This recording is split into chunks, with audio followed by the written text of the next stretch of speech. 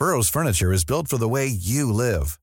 From ensuring easy assembly and disassembly to honoring highly requested new colors for their award-winning seating, they always have their customers in mind. Their modular seating is made out of durable materials to last and grow with you. And with Burrow, you always get fast, free shipping. Get up to 60% off during Burrow's Memorial Day sale at burrow.com/ACAST. That's burrow.com/ACAST. burrow.com/ACAST.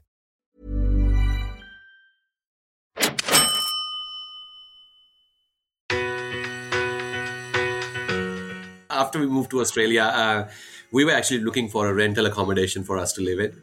And, we just passed a block of land that was for sale. And we're like, okay, don't know how property buying works in Australia, so let's just give the agent a call and find out. This is Property Investory, where we talk to successful property investors to find out more about their stories, mindset, and strategies. I'm Taran Sham, and in this episode, we're speaking with Cinch founder and positively personified Suvidh Arora. He takes us on a journey through his childhood in India, amidst his brave declaration that could have cost him everything, and details the wild ride that brought him to Australia, motivating us with a suspenseful story with an unexpected ending.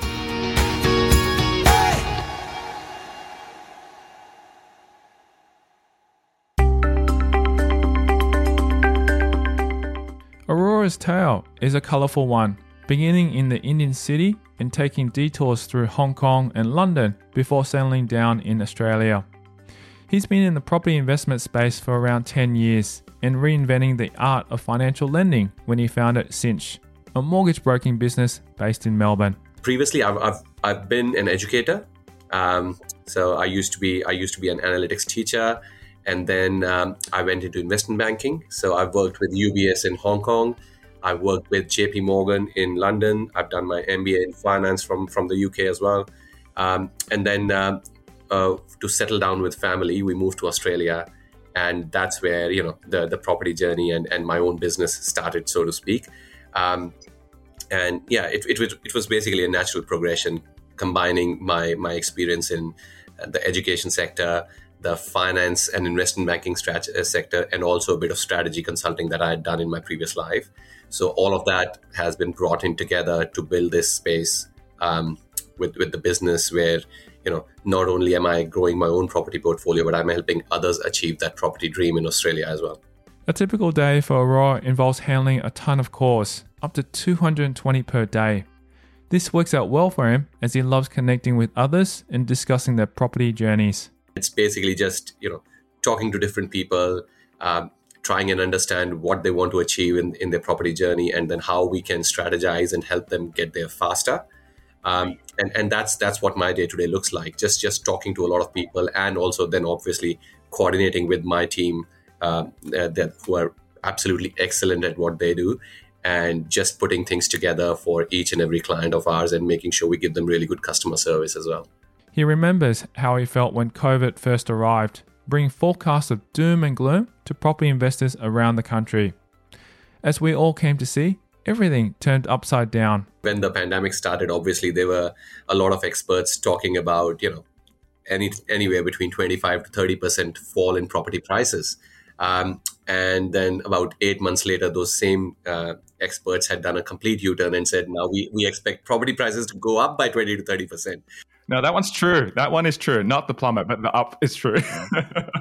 Yeah, exactly. And I think just like, not many people are sure about how this pandemic is going to pan out. Everyone's been, playing it as things come and just trying to maneuver around it and find the best possible way they can, and guessing, so to speak. In most cases, they're not. I think the same has been true for the property market during this period as well. It's been anybody's guess, especially as I pointed out. I mean, there were a lot of experts who pointed at a downward spiral, and then it actually went up, and then they changed tack. And, over the last 6 months now, we've seen a bit of, stability coming back into the market on the back of some rate increases and different moves that are being taken by the banks. So, yeah, it's been a roller coaster, so to speak. But yeah, it's been keeping us on our toes, keeping us busy. And as you said, January, which typically is a quiet month, has been quite busy as well. Stepping back further, Arora reflects on his childhood where he got used to traveling at a young age. So I grew up in the north of India, in the state of Punjab, but traveled around a lot because of the job my dad was in. So we had to travel a bit. But he passed away at a very young age for me. So I was only 11 when he passed away, and after that we moved to Chandigarh. That's where I did all my schooling. I went to college. Basically, grew up in that city, and that's where my first job and my first business also was. I started my first business as a 17-year-old, straight out of school. So I did that for a few years while attending uni, as well as doing some work as an educator side by side. And then my journey took me to Hong Kong from there to join UBS Investment Bank. So yeah, life's been interesting. His entrepreneurial flame was ignited by his maternal uncle, another young businessman who took Arora under his wing. So mom and dad were always, as we call them, PAYG employees. So they were not very much into entrepreneurship. I've actually taken all my motivation and inspiration from my maternal uncle, actually, who, just like me, he basically got into business at the age of 16. And he's just done really well for himself. And he's been my role model throughout my life. Everything I do, I always think of how he would do it. And I just try to, keep that in my mind and follow in his footsteps. So he's been a big inspiration. And, I think I saw that spark in him. And they were always, even when I was a young child, there were always comparisons made between him and me, because we age-wise, we're only like 14 years apart. So everyone always said, I'm just a replica of him from a very young age. So I guess, that kind of nature is what helped me, mold myself into someone I am today. I just hope that I've been able to do justice to his legacy, so to speak, and continue to build on that. He's a very, very successful industrialist in India. He has over 1,000 people employed under him, and he manages a very big manufacturing business in India. And he's doing some international expansions as well. So I'm just trying to, as I said, follow in his footsteps and learn from him. I still learn from him. I still talk to him occasionally about what I'm doing and what my plans are. And even though, he tries not to, but anything he says, I pick on it, and, I'm able to learn something out of it as well, and just take that guidance from him, even though he might not even know about it, but I'm always listening and taking cues from him and following that. Another role model in Arora's life is his school principal. From his time at St. Stephen's School in India, Arora and his classmates still keep in touch with him and each other, proving social media can certainly have its benefits. School time was really fun. I have quite a few memories of, when I was at boarding school initially, and then I started, when I moved to Chandigarh and went to St. Stephen's School in Chandigarh. One of the guiding lights that pretty much every child in that school had was our school principal, who even till date, each and every one of us look up to. His name is Mr. Harold Kawa. Even now, anytime we go back to India, we make sure we go and visit him. If it's his birthday, everyone still wishes him. So he holds the utmost respect in each and everyone's hearts. He's touched so many lives, and he's brought so many of us together, and we've just continued to do what we can to do him proud as well. And then all my friends from school and seniors and juniors, they're all throughout the world in various positions, capacities, and we are still connected. We are still connected via social media. We talk on a regular basis. And we have those friendships for life where we can still call on each other. And, there have been instances when I've walked into a display home here in Australia, and there's a guy sitting there who I went to school with, and we've come across each other, after 25 years, and he's a banker with ANZ. So, we've caught up like all time. So, school was an amazing place. Childhood was good. Plenty of fond memories. The schools he went to followed a similar path to the Australian schooling system. You do your grade 1 to 10 and then grade 11 and 12, where you then start preparing for your uni, and you decide what path you're going to take, whether it's going to be to become a doctor or an engineer or a lawyer. So it's very similar. So the path that we chose was for me to become an engineer. I went to Punjab Engineering College, which is also in Chandigarh. It's one of the top 10 universities in India. And I did my mechanical engineering there. And from there, as I said, I started my own business. I worked on the side part-time, then became a full-time educator. And from there, went overseas. On his journey to discovering what he wanted to study at university, a couple of the well-desired options were automatically ruled out. So funnily enough, I was never one who could read a lot. I'm one who's got really good memory, and I just learn from listening rather than reading and writing and all of that stuff. So law was out of the question for me for that reason, because you have to do a lot of reading and writing. It was always a choice between becoming a doctor and becoming an engineer in my case. And the only reason I did not go to do my medical degree is I was never very good with blood. So every time we did a dissection in science class, I would just walk away from that session and not do it. Try to avoid something like that. So I always knew that's something that's not my cup of tea. Even though I had the mental capacity to become a doctor, I just didn't have in me to just do that on a day-to-day basis.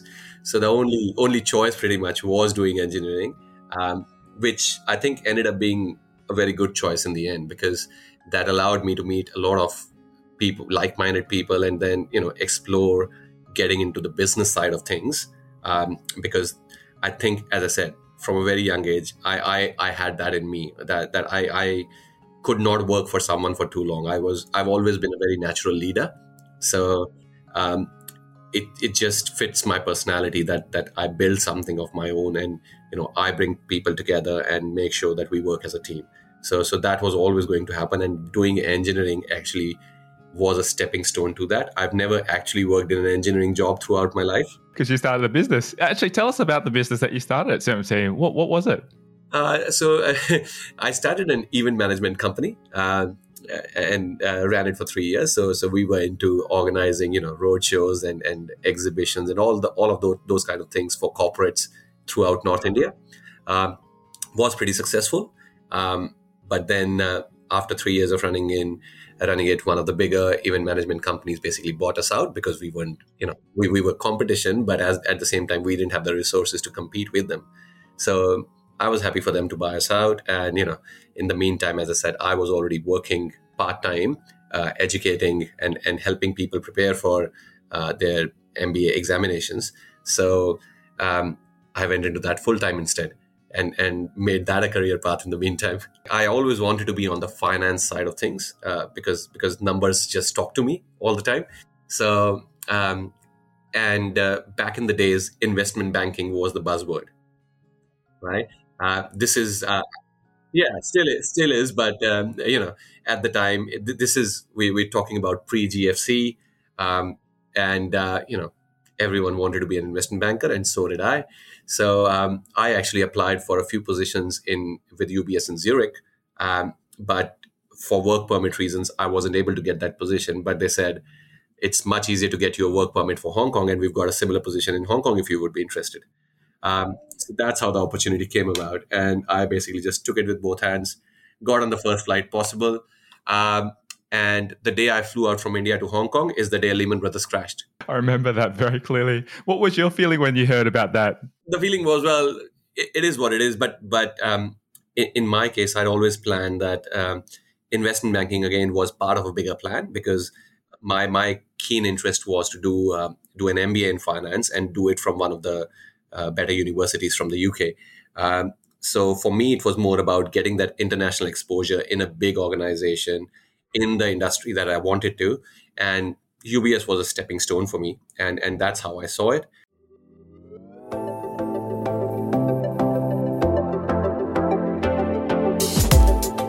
Coming up after the break, Arora reveals the bold declaration he made, risking it all. I still remember my first day at UBS. We had a team lunch to welcome me into the team, and we went out. And my boss asks me, so what's your plan for the future? Where do you see yourself in 1, 2, 3 years from now? He shows how he didn't get to where he is today without a lot of grit and determination. I still remember the day. It was New Year's Eve, and I was in the hospital, and the doctor comes up to me and says, "I'm sorry, but you'll never be able to walk again." He continues his shocking stories with the tale of how he purchased his first block of land in Australia. After we moved to Australia, we were actually looking for a rental accommodation for us to live in. And, we just passed a block of land that was for sale. And we're like, okay, don't know how property buying works in Australia, so let's just give the agent a call and find out. And that's next. I'm Taran Sham, and you're listening to Property Investory.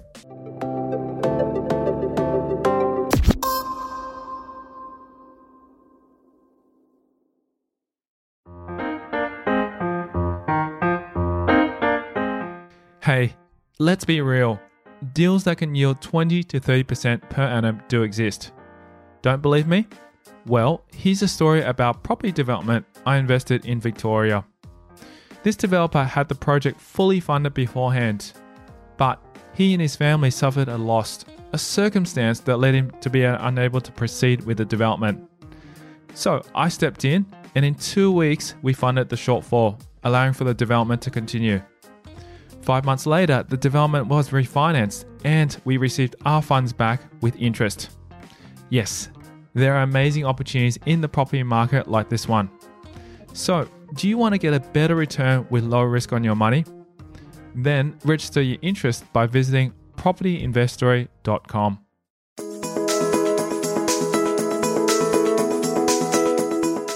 Boldly going where no man has gone before, Arora went with the honesty is always best policy. But did it pay off? I still remember my first day at UBS. We had a team lunch to welcome me into the team, and we went out. And my boss asks me, so what's your plan for the future? Where do you see yourself in 1, 2, 3 years from now? And I sat there and I smiled and I said, look, honestly, this time next year, I want to be doing an MBA in the UK. So it would be really great if you watch me for 3 months and then write a recommendation for me.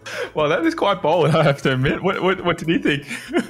Honestly, she liked the honesty. So she said, yeah, absolutely. I'm glad you said that, because a lot of people actually come here for that reason alone, but they don't talk about it.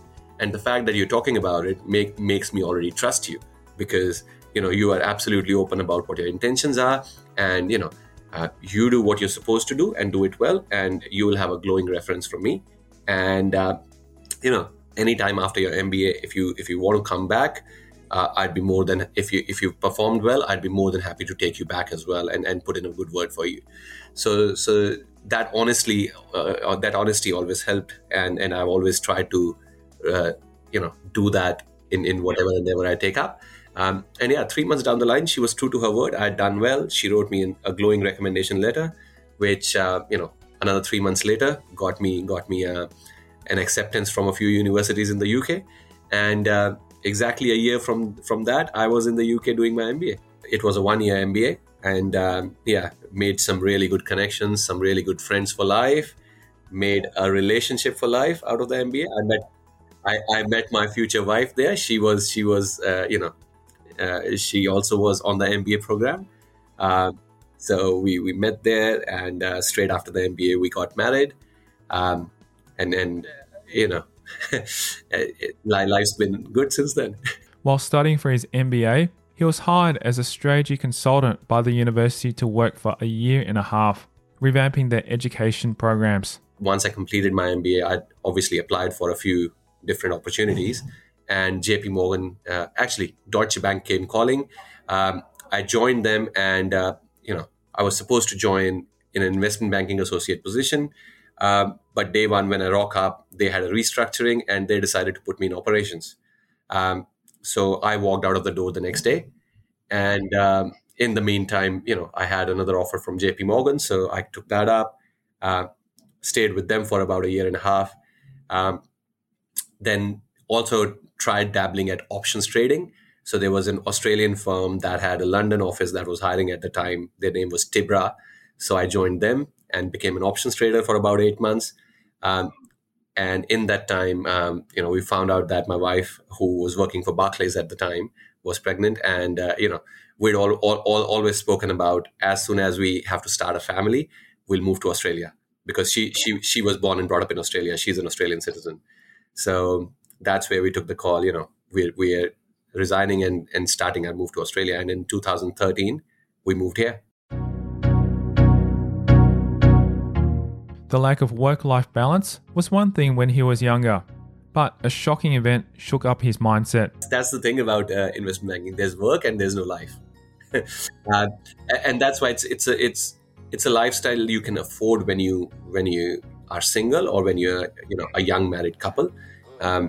But I personally think once you have kids, if you do want to spend quality time with them, then something has to give. And that's where it wasn't actually a planned decision. So when we moved to Australia, the plan was still to continue with investment banking, but then life throws different things at you, and those cause you to change your plans. So after we moved to Australia, I actually ended up having a life-threatening injury, and I still remember the day. It was New Year's Eve, and I was in the hospital, and the doctor comes up to me and says, "I'm sorry, but you'll never be able to walk again." And at that time, their focus was on saving my kidneys and my liver, because I'd been previously misdiagnosed by another hospital, and they'd been treating me with wrong medicines. So those 15 days were really critical, and they focused on saving my organs instead of focusing on my leg. And they had just given up, and I was told to go for rehab and do certain things to just try and be able to walk a little bit. And I still remember coming out of the hospital when we were going home, thinking to myself, my daughter's only 6 months old, and if I'm not able to walk again, I'll never be able to play with my kids.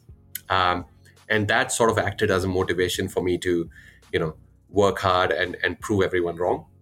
So for the next 18 months, I basically retaught myself to walk and run against the doctor's advice. And I not only started walking again, but I started playing cricket again, which has always been a passion. And my wife was a pillar of strength during that time, because having a 6-month-old and managing the house, because I wasn't able to work. So she was working full time, managing a young kid. And we'd also already committed to building our first home in Australia. So all of that was happening at the same time, which was quite stressful. So I took up the opportunity to do the rehab, but also make sure that I'm involved in the day-to-day construction of the house, so that I could take some load off my missus. And that kind of sparked my interest in property as well, because I saw the house being built on a day-to-day basis. And then 18 months down the line, once I was able to walk again and get back to life as normal, the time came to decide what I wanted to do next from a work perspective. And that's when, I thought I just came through such a challenging experience where I could have lost everything in life and not be able to spend any time with the kids. And being a father of girls, you barely get to spend time with them anyways once they start going to school and they grow up. So that's when my wife was getting an opportunity to start working for McKinsey, which would involve a lot of traveling. And we had a chat, and I said, look, you do the traveling and you do all of that. Don't worry about the kids. What I'll do is, I've always wanted to be an entrepreneur anyways. So I'll start my own business, and I'll also become a stay-at-home dad and spend time with the girls, because they will have a natural bond with the mother anyways. But I will build that bond and have that work-life balance. So I'll do the school pickups, the drop-offs. I'll read stories to them while my wife was traveling from Monday to Thursday on her day job. She would fly out on a Monday, go overseas, come back on Thursday nights, and I would take care of the girls while managing a growing business. So that's how it all came about. And we went from being I went from being an investment banker with no work-life balance to starting my own, and having a balance that has given me that opportunity to have a very close bond with my family, and at the same time have the fulfillment of growing something from scratch. His inspiring tale doesn't end there. Determined to get the recognition he deserved, he didn't let the doctors take the credit that didn't belong to them. Look, I went through a lot of therapy. So it was acupuncture, acupressure, chiros, osteos, physios. I did a lot of that. But then at the same time, I did a lot of natural stuff, which just involved doing things that felt right, because I would monitor myself on a day-to-day basis and see if I was doing a certain thing and that was making me feel better and making my limbs feel a bit more relaxed. I would try and continue doing that even if the doctor said not to, because the advice from the doctors always was, don't move your limbs too much because you'll do more damage. And about 10 months later, they went from that to saying, you don't need another surgery anymore because the legs healed itself.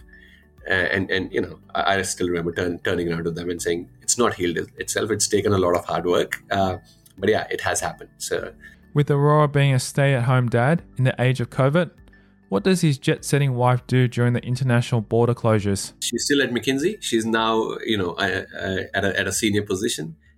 She still travels, and I still do the same. I still am the stay-at-home dad. I work from my office a couple of days a week, and then I work from home the remaining days when they have their activities, etc. The last couple of years, obviously, a lot of the burden has been shared around the house because my wife has been working from home. So she's taken on a lot of those duties so that I can grow the business more. So we've always worked very well as a team. And I'm forever grateful for having met her. She's been the biggest support pillar in my life. Amazing. Well, it's perfect timing because then we can sort of lead into your property journey, because I know you said that the first property that you built was your home. Tell us a little bit about how that came about. After we moved to Australia, we were actually looking for a rental accommodation for us to live in. And, we just passed a block of land that was for sale. And we're like, okay, don't know how property buying works in Australia. So let's just give the agent a call and find out. And the agent quoted us a price range of $320 to $350 for the block of land. And we're like, yeah, we don't have that kind of money. We don't know whether we'll be able to get a loan. So we just put in a cheeky offer of $280. And we asked him what needs to be done to put an offer. And the agent goes, oh, you give us a deposit of $500 and, you put in an offer and we'll see if it gets accepted. We'll take it to the vendor. And I still remember walking up to an ATM, drawing $500 cash, going to the agent's office, giving the $500 cash and saying, okay, we want to put an offer for $280,000 and walking away. And a few hours later, we were driving around looking for houses and getting a call from the property agent saying, well, they're saying they already have an offer of $281, so they're not going to accept your offer. And so they called my wife's phone, and my wife told me while I was driving, and I said, well, why don't you say 281 100 then? And straight away the agent laughed and he said, no, that's not going to happen. You'll have to increase your offer substantially. So he said, well, we don't even know what we're doing, so the maximum we can think of going up to is 285. He said, okay, I'll go back to the vendors. And a few minutes later, called back saying, your offer's been accepted. And this is for a property we thought we had no chance of buying. We were just mucking around because the listed price was $320 to $350, as I said. And we just ended up, we rocked up in the evening to our cousin's house. And, she runs around, comes to us and asks, so how was the property search today? Did you find anything to live in? And you're like, no, we didn't find any rental accommodations, but we bought a block of land. What her reaction must have been. And, next day we walked into a NAB branch and spoke to the banker there and organized a loan for ourselves. And yeah, it started from there. And then we started looking for builders to build the house. And the rest, as they say, is history. And that's kind of become my motto for the business as well, and for all our clients. So I always encourage them to ask the question, right? I always tell them, if you don't ask, you don't get. So don't think the agent is saying X, Y, Z, so it's not possible. Or don't think the banks are saying, this is what's possible and this isn't. If you put your mind to it, it is possible. If there's a problem, there will be a solution, right? That's why my official title in my business is Chief Solutions Officer. So you come to me with a problem and leave it with me, and I'll find the solution for you, right? Because that's what you have to do. You have to work around and find a feasible solution to whatever life throws at you. And if you don't ask the question to the agent, for example, you're not going to get an honest answer. So be frank about what your circumstances are and put your best foot forward. And if it happens, it happens. Otherwise, there's something better in store for you.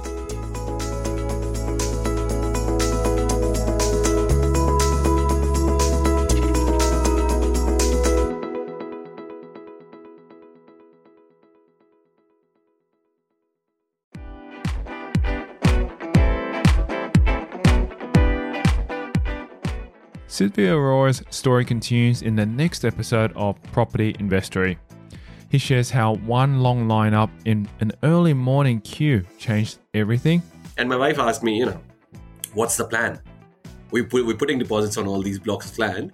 What are we going to do? The time that one last minute sentence threw him for a loop. And suddenly turning around and saying, well, you've got this $40,000 loan, which we need you to pay off before we approve the loan. So that was a scary moment. He dives into exactly what he does as a Chief Solutions Officer. There's no agenda. There's no talk of selling anything. It's purely educational. So every day we'll spread some information, spread some knowledge. And that's next time on Property Investory. If you love the show, perhaps you're now ready to invest your money in a low-risk, high-return deal. If you are, then SMS me your name and email address on 04 99 88 10 40 to become a lender. There are amazing opportunities in the property market right now, and I'm looking for lenders who want to invest their money for as short as 6 months. What are you waiting for? Don't let your money just sit in the bank. To register your interest, text me your name and email address on 04 99 88 10 40.